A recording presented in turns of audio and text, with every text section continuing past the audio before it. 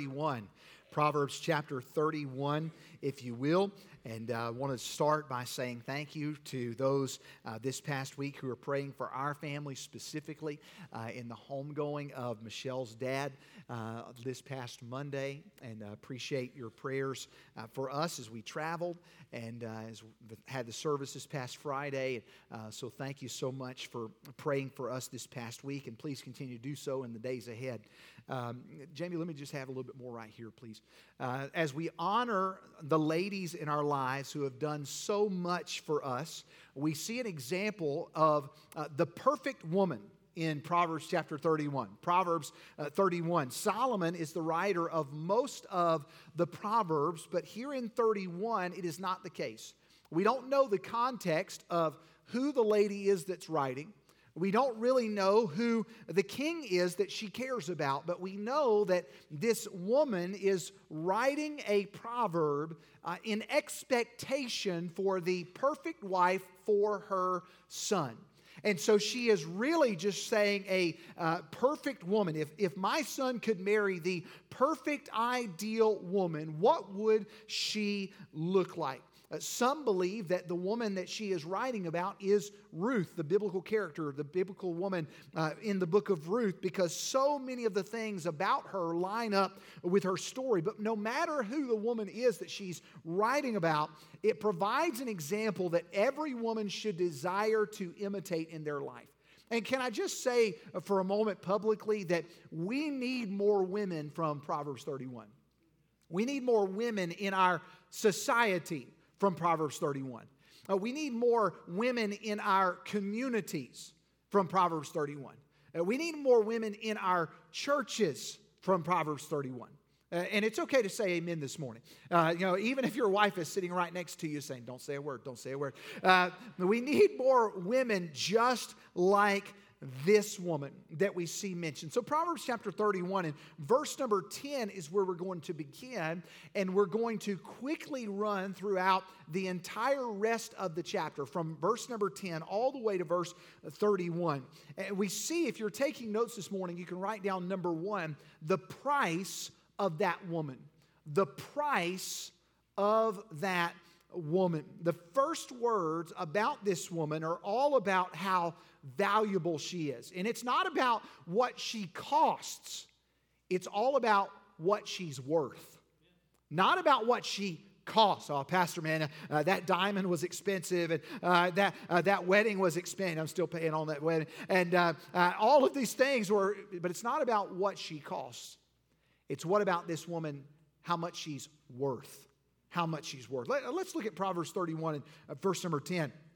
The writer says, "Who can find a virtuous woman? For her price is far above rubies." Who can find a virtuous woman? For her price is far above rubies. Let's pray together this morning. Father, we thank you so much for your word. Thank you for the service and the music that draws our attention upward. Lord, I thank you so much for how you challenge us in your word. Thank you for the woman found in Proverbs 31. Lord, believing that this is a real woman, not someone fictitious, but Lord, that this woman existed. This was a woman who exists today. We'll see that throughout the course of our message. She exists in our world today. Lord, I ask that you please help us to ascribe, to encourage the women in our church, in our neighborhoods, in our communities, in our world to be the woman found in Proverbs 31. Help our wives, help our moms. Thank you for the impact that they've had on our lives. Lord, help us to honor them, whether they're still with us this morning or they've already passed on. Lord, help us to honor their memory, honor their lives by how we live ours. Lord, please speak to my heart. Cleanse me of any sin in my heart unconfessed. Please purify me. Help me to be clean this morning as I preach your word. And if there's one here today that doesn't know you as their personal Savior, please allow today to be the day where they realize their spiritual need and call out to you for salvation. Lord, please do the work that only you can do this morning in Jesus' name. Amen. The price of that woman. We see the first thing under that heading that there is a search that's mentioned. The search in verse number 10, it says her price is far above rubies. Her price is found, this virtuous woman is found in her virtue. The Hebrew word for virtue is chayil, which means strength. So this woman, and this writer is talking about the strength of this woman, strong in all of her moral qualities. Now, this woman was evidently alive, almost as if the writer is looking at the person who she's writing about, and she's describing her. As she's looking at her life and saying, she's this, and she's taking all of these things down. And I'm watching what this woman does as the perfect woman. But while she desires for her son to marry this woman, Solomon, the writer of most of the book of Proverbs, did not have the luxury of this kind of a relationship. What does the Bible say about the kind of woman that Solomon was connected with? In 1 Kings chapter 11, verse number 4. It says, "For it came to pass when Solomon was old that his wives turned away his heart after other gods, and his heart was not perfect with the Lord his God, as was the heart of David his father." This was a far cry from the woman in Proverbs, far away. And the question about finding this kind of woman isn't that she's impossible to find. It's that she's difficult to find. And see, as guys, we can just kind of flitter and just grab any woman who will catch our eye and who will put up with us. We can just grab on the first one that comes our way. But how difficult is it to find a virtuous woman? What about finding that virtuous woman in our culture, in our church, in our life, in your marriage, in your home? And ladies, are you that woman of virtue? Are you strong in moral excellence? 2 Peter chapter 1 and verse number 5 says, "And beside this, giving all diligence, add to your faith virtue." There it is. Strong moral character, strong moral excellence. Now, Webster's defines this word virtue as particular moral excellence. So the first thing I would ask you right out of the gate is, what are you doing to cultivate virtue in your life? What are you doing to have strong moral excellence? Because we all know and understand that it's one thing to say that you're virtuous. It's another thing to be virtuous.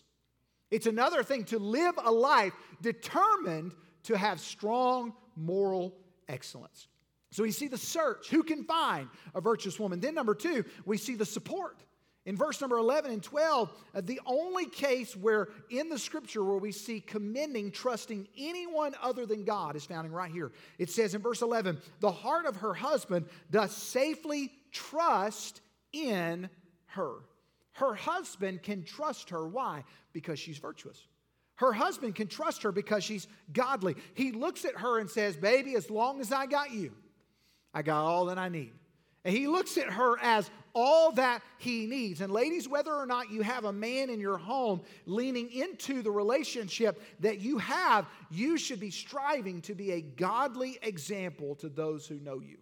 Paul said a characteristic in the last days in 2 Timothy chapter 3 and verse 5 said that people would have a form of godliness, but they would deny the power thereof. And they would look godly on the outside, but they wouldn't be godly on the inside. They would look the part, but they wouldn't be the part. I love what Alistair Begg said about this thought. He said, if truth were told, most of us spend longer each day on personal cleanliness than on practical godliness. Longer each day. Man, we're in the mirror, we're making sure every hair is right, everything's in place, and the shirt's ironed, and the tie's just right, and all these different things. Did I have pants on today? Yes, I'm ready to go. And we spend more time on that than we do on practical godliness. Are we even emphasizing godliness in our life? 1 Timothy chapter 6 and verse 6. We know the verse, but godliness with contentment is great gain. It's not contentment. It's the godliness that leads to contentment. It's not just being content, it's what produces contentment. It's godliness. It's having that virtue in our life. 1 Timothy chapter 2 and verse 9 and 10. In like manner also that women adorn themselves in modest apparel with shamefacedness, sobriety, not with broided hair or gold or pearls or costly array, but which becometh women professing godliness with good works. It's not about the clothes you wear. It's not about the jewelry that you have. It's not about the makeup or all of these different things. Are you godly? Are you godly? Are you focused on what people can see on the outside? Or are you focused on what God sees on the inside? See, you can bathe a pig. You can put them on nice clothes and you can dress them up, primp them up, put the little bow in their tail.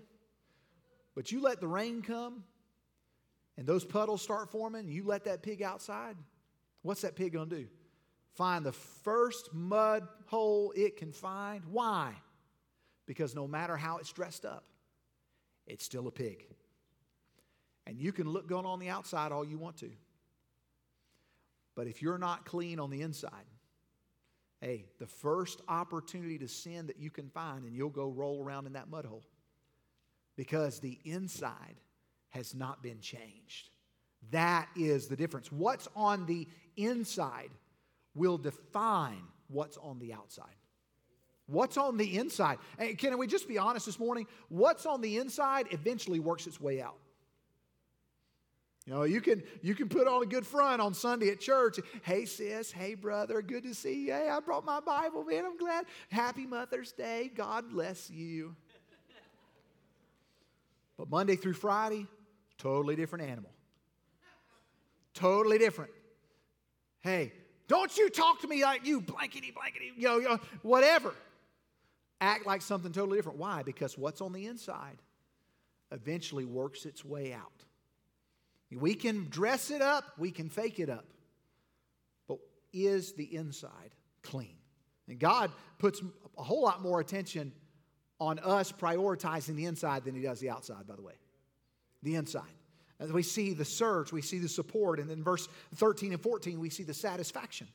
Look at what it says. She seeketh wool and flax and worketh willingly with our hands. This woman isn't afraid to work.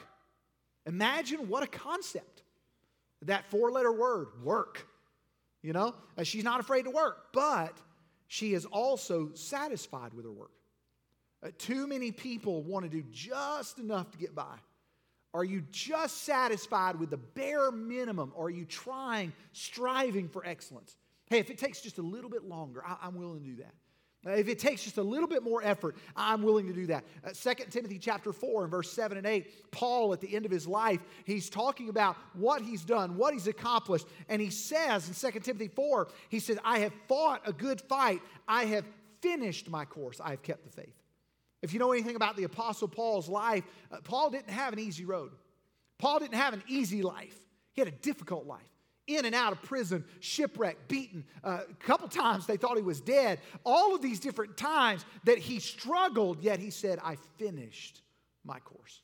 And what was the end result? In verse number 8, it says, henceforth there is laid up for me a crown of righteousness, which the Lord, the righteous judge, shall give me at that day, and not to me only, but unto all them also that love his appearing. Paul left it all on the table. He didn't hold anything back. And I wonder this morning, are you giving it your best? When it comes to living for the Lord, are you giving an A-plus effort? Or are you just satisfied with getting by? You know, hey, Pastor, you should be glad I came to church. You know, the week that I had, you should be glad that I just came to church. It's Mother's Day. I wanted breakfast in bed. I wasn't going to get it because I know my husband's not going to do that. And I'm not going to do that. So you should be just glad. But here's the thing. At the end of our life, you're not going to stand before the pastor. It's not about pleasing me. Are you honoring the Lord? Is your life bringing glory to Him? What are you willing to do? This woman was willing to work for her family. She was willing to do difficult things, make difficult choices. But what are you willing to do for yours? What are you willing to do for your home? We see the price of that woman. A high price, who can find? But then number 2, we see the provision of that woman. The provision of that woman. In verse 15 through 19, we see that she was providing for her home and wasn't afraid to work, but she was not afraid to work for, number 1, her family. In verse 15, she says, she riseth also while it is yet night, and giveth meat to her household and a portion to her maidens. In order for her to have her daily provisions, for her to provide for her family, she had to do things that not everyone else was doing. It says that she got up while it was still dark, y'all. She gets up in the middle of the night, which is not fun. She gets up in the middle of the night so that she can provide not just for her own family, but for other people. We think about our culture today, and if you're honest, we're a pretty selfish group. We're pretty selfish in what we do. But love compels us to do things differently, to do what everyone else isn't willing to do things that were unconventional, to be different. Remember, Paul says about love in 1 Corinthians 13:5, he says, doth not behave itself unseemly, seeketh not her own. You know what that means? It means that I'm not looking out for what's best for me. I'm looking out for others. Others. William Booth, the founder of the Salvation Army, was asked to speak at a college years ago in the founding days of the Salvation Army. And they asked Dr. Booth, if you'll come and just share the secret of your success. What is it that drives your life, that makes you successful? And share it with all these graduates at this commencement address. And share it as they're getting ready to go out into the world. They're getting ready to impact the lives of other people everywhere. Give us the secret of your success. What is it that drives you? Everybody's all dressed up, caps and gowns ready. You got their hands ready with their notepads and their pens, and they're ready to take notes from this foundational principle. What is it that Dr. Booth is going to share with them that's going to change the course of their life? Dr. Booth slowly walks up to the podium. What is the secret of Dr. Booth's success? What is it that drives Dr. William Booth? And he got up and he said, others. And he went and sat back down. What is it that drives your life today? Is it you or is it others? You know, Dr. William Booth was fairly successful. We still know all about the Salvation Army today. But is your life characterized by you? What makes you happy? What pleases you? Or is it about how you can invest in others? How do you show love to other people? David Garland said, we ought not to expect to receive from God what we are not prepared to bestow on others. Hey, how can you expect God to love on you if you're not willing to love on others? If you're not willing to invest in others? When was the last time you showed love by fixing a meal or reaching out to someone who's hurting or sending that message or praying with someone at the altar or walking across the room to check on someone who's been missing? When was the last time that you went out of your personal way to show love to someone? Well, Pastor, me cooking a meal for my family, that is love, whatever. But when we look at our lives, are we showing love to other people? We see that she showed love to her family, but not only that, she also provided for her future. In verse 16 through 19, she talks about what she does. And it says, she considereth the field and buyeth it with the fruit of her hand. She plants a vineyard. She girdeth her loins with strength, strengtheneth her arms. She perceiveth that her merchandise is good. Her candle goeth not out by night. She layeth her hands to the spindle. Her hands hold the distaff. She understood that everything I do right now impacts what happens later. She recognized that she could work now and make an impact later. I can work now and I can impact the future. But what did that require? It required her to pace herself. It required her to pace herself. See, we live in a fast everything society. Fast food, fast service, fast products. The quicker we can get it to your door, the better it is. I got fussed at this past week at Target because I checked in on the app the moment that I pulled into the parking spot.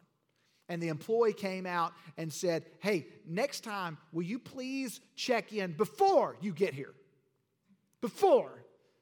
And I thought, what a bum to say that to me. And Michelle and I got to because I'm venting. I'm venting to my wife. Never coming to Target. I already have Walmart on the list. And now I got to put Target on the list. Never shopping again. And we talked about it and the fact that they're working on their times.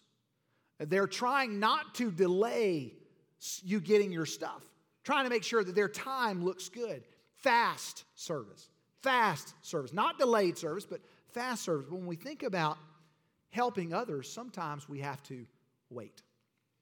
Sometimes we have to wait. Remember Hosea chapter 12 and verse 6? Therefore turn thou to God, keep mercy and judgment, and wait on thy God continually. I don't like that word because we don't like to wait. We want everything now. Now. Psalm 25:5. Lead me in thy truth and teach me, for thou art the God of my salvation. On thee do I wait all the day. I wait all the day. You know, there's something about waiting for us that requires patience, diligence, pace. It requires me to wait and do stuff that I don't really want to do. And when we think about our life today, John, you can come help me with this, and because John is the knot guy. And so we talk about, we're going to tie ourselves together here, John, and this is going to be loads of fun. We have lots of rope, okay? So let's tie ourselves together. Sound good? Sure. All right, you're the knot guy. This is not my cup of tea, okay? So how do we want to start? We're going to tie ourselves together. You want to tie a leg together? You want to tie bodies together? What do you want to do? Is this like a three-legged race? Yes, let's do that, all right? So Okay. let's do it. All right. No pressure. Everyone wants to go to lunch. Yeah, you do too. I know, I'm right there with you. All right? So John's getting himself squared away. Y'all work with us here. Okay? Now remember, we got to be pretty close. Okay. How close? How close? Like, that's not close enough. No. Yep, there you go. Sounds good. I like it. Woo! Oh, sorry. It was too easy. Sorry.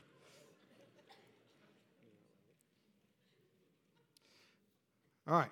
How's that? That's good. That'll work. I'll hold it. You got it. Okay, cool. Thank you. All right, so come over here. All right. Now, something that when you think about pace, now, John and I we could say, all right, we're going to walk from here back to where Jamie is, and our camera guys are going to love this today. But we're going to walk back here to Jamie. Now, you and I are tied together. We're going to walk over there. We're going to walk back there where the camera is focused on us right now, and you're adjusting already, okay? So we're going to walk back there, and that's where we're going. Okay, ready? Yep. All right, let's go. All right. I'm going this way. We're going back there. Okay. All right, you going this way? Yes. You're going this way. All right, let's go. I'm going this way. Because I can still get there going that way. Okay? Okay. All right, you want to go that way? That would be nice. Ready? Okay, let's go. All right. All right. So we're definitely going this way. You're not going around. This way. You're this way. This way. You're sure? Yes. Absolutely positive? Yes. That's the way we want to go? Yes. Okay, well, let's go. All right. This is working much better. Yes, it is. This is a lot easier. Okay, now let's stop. Okay. All right. Now let's turn and let's go back. Okay. All right, ready? Yeah. Step. Oh, there we go. Now we're good. All right. All right. This goes so much better. Yeah. All right. Okay, now let's turn. Okay. Okay. Now, we got it. All right, so we're back where we started. Now, here's the thing. This is our walk with the Lord. Because He says this is the way that we're going. Yeah. And I look at my life and say, all right, I got to get back there, but I'm going to go this way. And God says, no, we're going this way. Yeah. And I can pull, and hey, I can pull. Neither one of us are going to have leg hair when we're done with this illustration. But I can get where I want to go. I can make myself get to that intended direction, that intended location. However, God has already laid out the path, and He just says, follow me. Yeah. We'll get there. It might not be the way you would have chosen. It might not have been the path that you would have picked for yourself. But He says, just stay with me. Yeah. Pace yourself. We talk about following the Lord. It's not that difficult. But don't we make it difficult? Because I look at the road ahead and I see all these challenges and say, well, but God, if we went this way, we would miss all of those things. And yet He says, but I want you to go through those things. I want you to trust me as we go through those things. And I look and say, but God, I might have to go the long way around, but man, we could miss all that stuff. And he looks and says, but you won't grow through that stuff unless we go through that stuff. That's good. And so I have to learn to stay with him. I have to learn to follow the master. And ladies, you have the opportunity to lead and guide your home in awesome ways. But it's not going to go as well as you think if you're going this way and God is going this way. You need to learn to follow him. Well, Pastor, why are my kids not following the Lord? Are you following the Lord? Why do my kids not want to come to church? Are you following the Lord and you're leading them to where it's a priority in your life? Are you following him? Because if you're not following, hey, moms, you know as well as I do, your husband might be the head, but there's a neck that turns that head. And you're the neck that turns that head. And if you're not encouraging your man to do right, and if you're not encouraging, you're not helping lead, and you're not teaching and leading by example, why would your kids follow? Why would your kids honor? Why would your kids serve if you're not step by step matching the Lord's steps? Why would they want to? If they don't see value in us, why will they prioritize it in their lives? They've got to see it. You can take this off. Thank you. They've got to see it by example. Well, Pastor, I'm bringing them and they're coming to Safe House and they're hearing the Word of God and they're hearing all these things. But if you're not leading by example, thank you. If you're not leading by example, why would they want to follow your words if they're not seeing it in your walk? Why would they follow that? It comes back to the future. Ladies, you can determine the future, but you need to be faithful first. Focus on your walk with the Lord. The price of that woman, the provision of that woman, she provides her family, her future. And then we see number 3, the personality of that woman. Look at verse number 20 through 25. She's already set the bar really, really high. The picture perfect woman. But what is it about her actions that shows her heart? We see in verse 20 her giving. It says, she stretcheth out her hand to the poor. Yea, she reacheth forth her hands to the needy. She wasn't greedy, but looked at what she had been given, and it's a way to help others, to invest others. And how do you see what the Lord has given you? Do you see it as something that you can hoard, or that God has given you to help someone else? That God has given you so that you can build up your kingdom, or something that you can invest in His kingdom? Think about, why did God give you the abilities that He did? Why did God give you the talents that you have?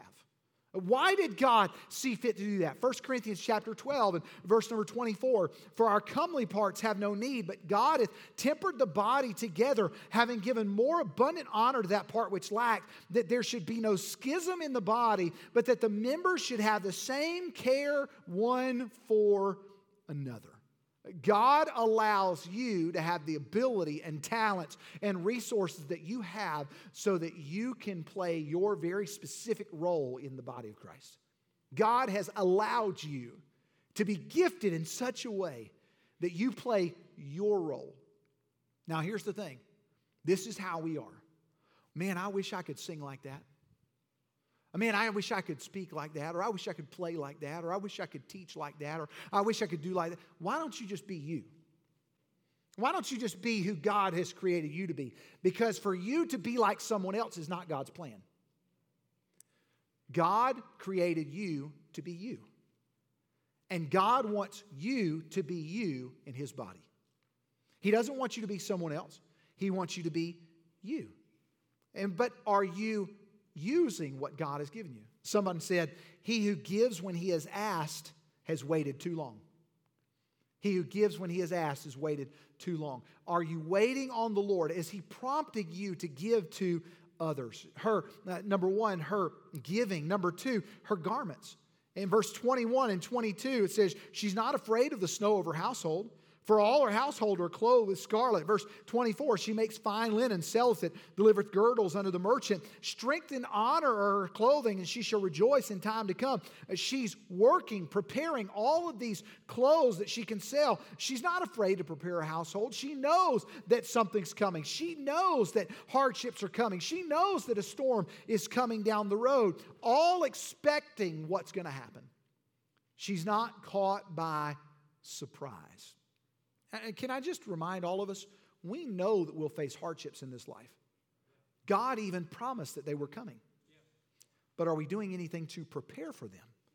2 Timothy chapter 1, verse 7, for God hath not given us the spirit of fear, but of power and of love and of sound mind. Hebrews 10:38, now the just shall live by faith. And you and I might not understand at times the storms. There are times in our lives when we won't know what's happening around us, but we can trust in the one who is over us. And you might not understand what God is doing around your life, and why is God allowing me to lose my spouse, or why has God allowed me to lose my job, or why do my kids not want to come to church, or why am I not growing, and why are all these things? You might not know what's happening around you, but you can trust the one who's over you. Why can we trust Him? How can we trust Him? Why would we trust Him? It's very simple. Because He is faithful. He is faithful. Not He will be faithful. Not He has been faithful. But He is ever faithful. He's always faithful. He is. That's why. And she prepared for the seasons of life that she would face. So the question on this point is, are you ready for the storm? Ladies, are you preparing for that storm? See, Satan doesn't warn us in advance, but God does. Satan doesn't warn us. He doesn't say, okay, here comes the storm. No, but God has already prepared us, warned us, and provided for us so that we can go through the storm. He's prepared by warning us, and He's provided us. Remember, He's the way of escape. He's provided for us. 1 Peter chapter 5, verse 8, be sober, be vigilant, because your adversary, the devil, is a roaring lion, walketh about, seeking whom he may devour. Her giving was a part of her character. Her garments as she prepares for the storm. And then that leads into verse 23, her greatness. Her greatness. She's not the only one who is praised in this story. Look at verse 23. It says, her husband is known in the gates when he sitteth among the elders of the land. Her husband had a seat of honor in the gate, the place where the local leadership met each day. And because of all that she did, people looked at him and said, good job. Good job. She helped him. And ladies, you may never truly understand the role that you play in your husband's leadership. You may never truly understand, but don't undervalue the impact that you can have on your husband. Don't undervalue the impact that you have. See, nobody can build him up better than you. But with that same phrase, nobody can tear him down quicker than you. Nobody can build him up. You know, I'm a words of affirmation person. That is my love language, words of affirmation. So I get in the car every single week, and my lovely wife sitting next to me. And I'll say something very similar to this. How did I do? There are times when she says, you done good. And there are times when she said, They're rare, but it has happened. And let me bring that to a close, and we'll go on the last point. Hey, we can have 1,000 people walk out the door, and they say, Pastor, that was the worst message I've ever heard in my life. And I get in the car defeated and deflated, and she can say, honey, God just showed me some stuff this morning that I never thought about before. And God used you in a special way. And man, it doesn't matter the 1,000 people, Robert. It doesn't matter the 1,000 people who came out. Because immediately my soul and my spirit are lifted. And I'm encouraged. But it also works the other way. I can have 1,000 people walk out and say, man, Pastor, that was awesome. I wish my neighbor would have heard that. It was great. And I get in the car, man, I'm feeling good. And I say, validation. Hey, and all these people said it was great. Honey, how did I do this morning? And she goes, I've heard better.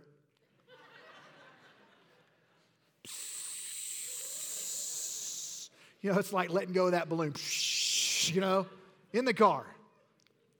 And ladies, you have that impact in the lives of your husband. And don't underestimate the value of what you can do. Have you encouraged your husband recently, ladies?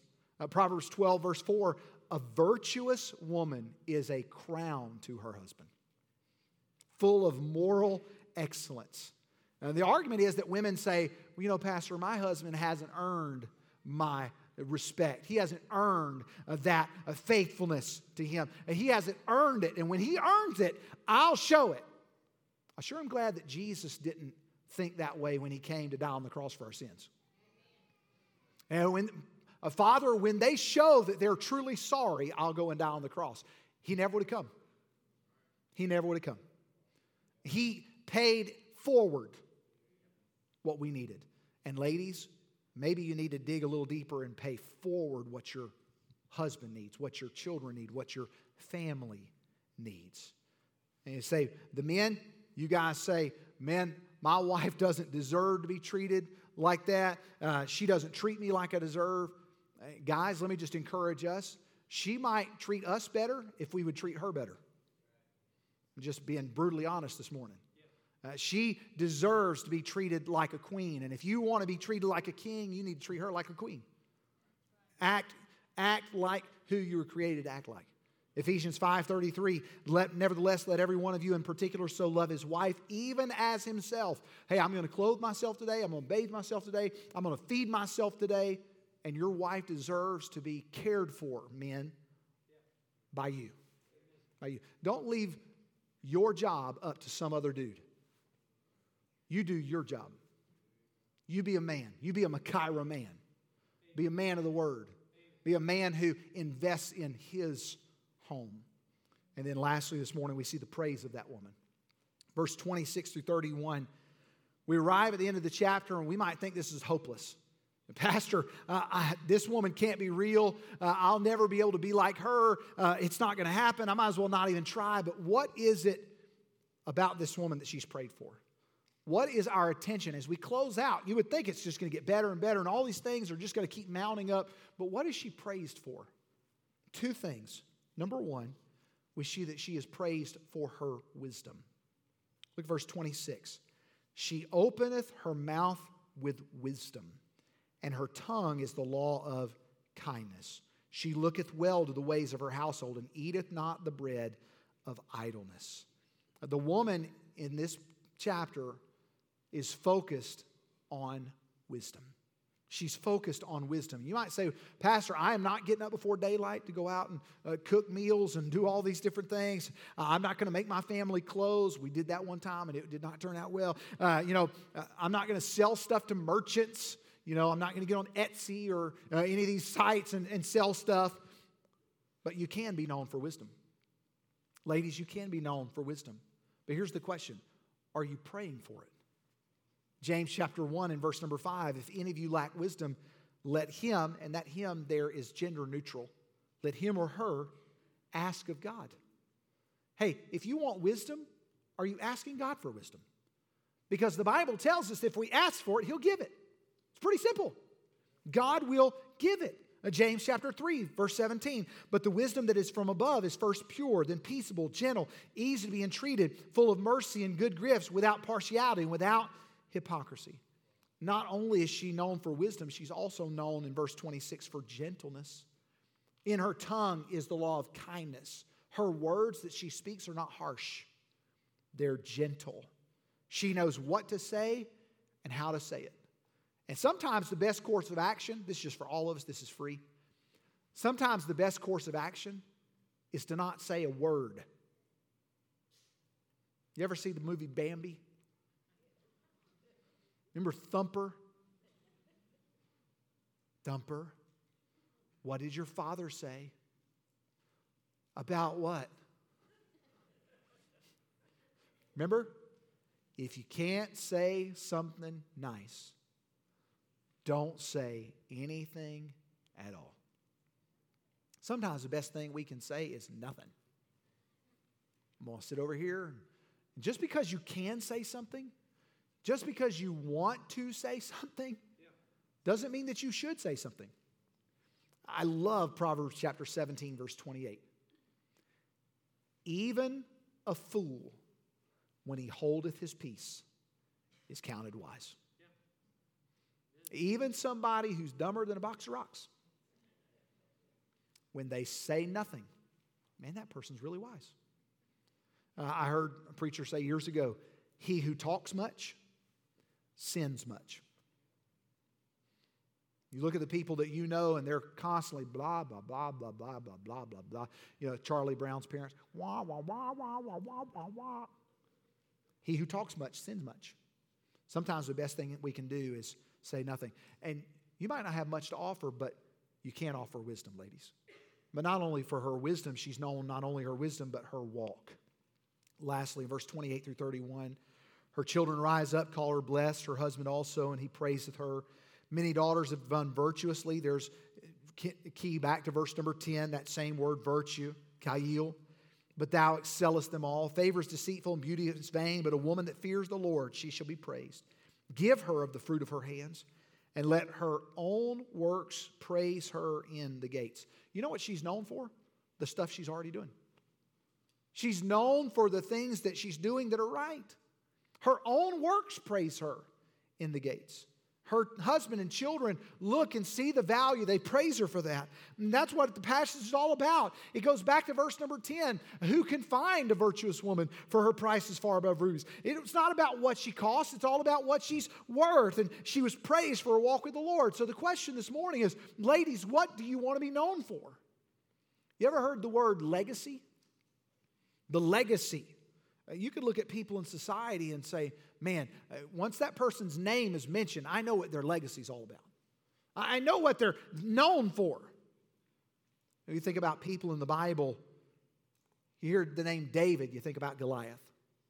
You might hear about Moses, and you might think about the burning bush or the Ten Commandments. You hear the name Jonah. You can't think about Jonah without thinking about the whale. All of these different people. But what do people think when your name is mentioned?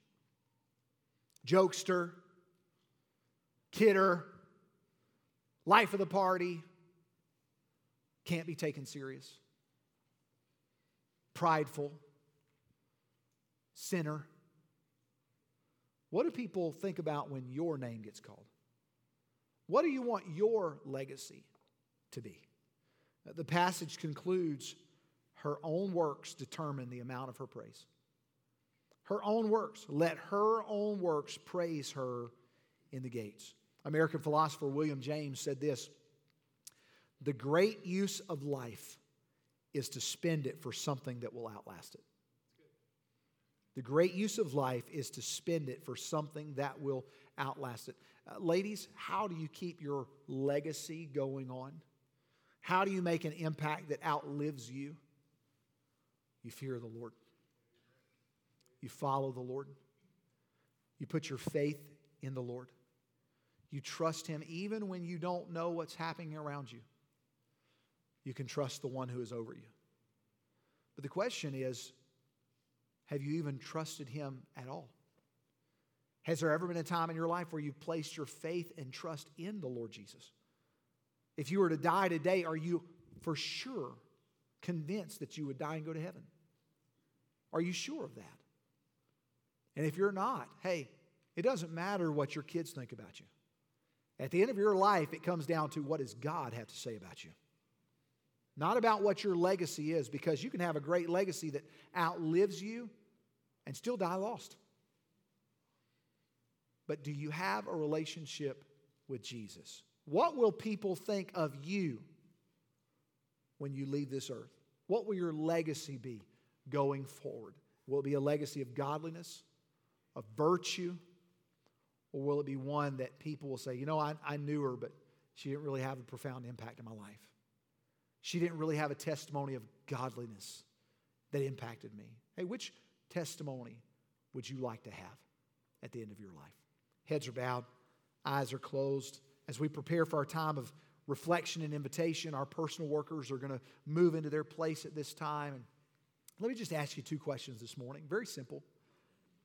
I'm going to be right down front in just a minute. Our music team is moving in place, and we're going to sing a song together in a moment to close out the service. But let me ask you 2 very simple yet very personal questions. Number 1, if you died today, are you sure that you would go to heaven? And I'm sure in a crowd this size, most people would probably say, yes, Pastor, I know that if I died, I'll be on my way to heaven. I know that. I have that confidence. I know that I've placed my faith in Christ. And I won't this morning for sake of time, but if I asked you to raise your hand, most people would raise their hand. Pastor, I know. That is my testimony. I know Jesus is my Savior. But maybe you're here this morning and that's not your testimony. Maybe you're here and you say, Pastor, I might have virtue. I might be someone who has good morals, but I don't know that Jesus is my Savior. I don't know that if I died, I'd be on my way to heaven. I'm not convinced of that. I'm not positive. I don't have that confidence. Hey, I'm not here to poke at you or talk bad about you or send someone to talk to you, but I would like to pray for you. This morning, in this time of reflection where we're sitting back and we're thinking about what does God want me to do? How does He want me to respond at this moment to what I've heard from His Word today? Do you have Jesus in your life as your personal Savior? Do you know that you're saved? Do you know that you're born again? And can I pray for you? While no one's looking around, I would like to know who I'm praying for today as I pray and ask the Lord to speak to your heart.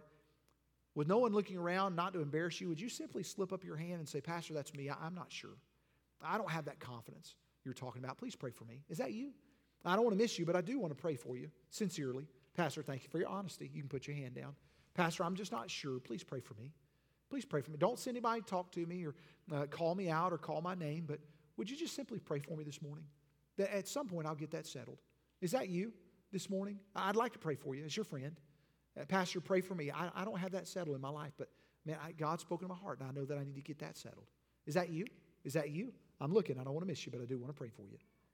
Maybe you're here this morning and you say, Pastor, I do want that kind of legacy that outlasts me, that outlives me. And I do want to have that kind of life where people see and I impact someone's life for Christ. Man, if that's your testimony, that's awesome. But let me encourage you today to don't walk out of here and do nothing with what you've heard about. Would you simply talk to the Lord?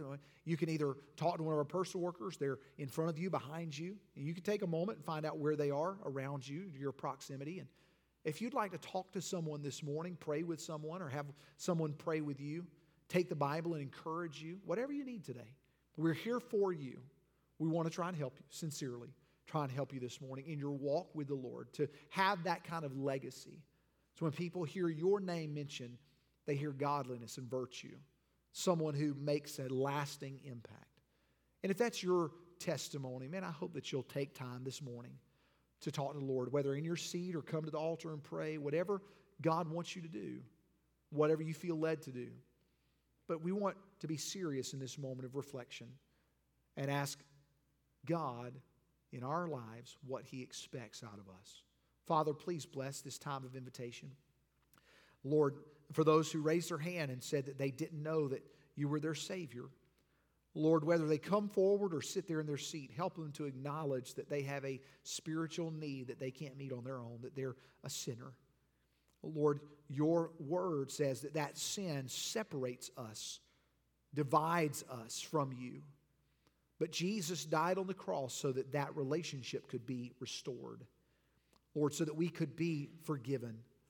And Lord, help us to believe that when you died on the cross, that you did that for us. You took our place. Help us to simply call and confess and ask you to save us, forgive us of our sin, and be our Lord and Savior. And Lord, whether they come forward to speak to someone or right there in their seat, Lord, help them to take a moment and simply talk to you about their spiritual need and confess what you're doing in their heart and their life. Lord, I ask that you please help them to believe in you today. Lord, I ask that you please speak to those who say, I want to have a legacy that outlasts me, that outlasts my life. Lord, help them to be sincere and help them to call on you, desiring you to do something in their heart and life to where they will have what they're praying for. Lord, we ask that you please bless this time of invitation reflection. Use it for your glory. And we ask all these things in Jesus' name. Amen. Let's stand together this morning. Our team's beginning again playing. Pastor Tim's going to lead us in song. I'll be right down front. Our personal workers all around down front behind you. If you need to speak to someone this morning, we would love to take the Bible and encourage you.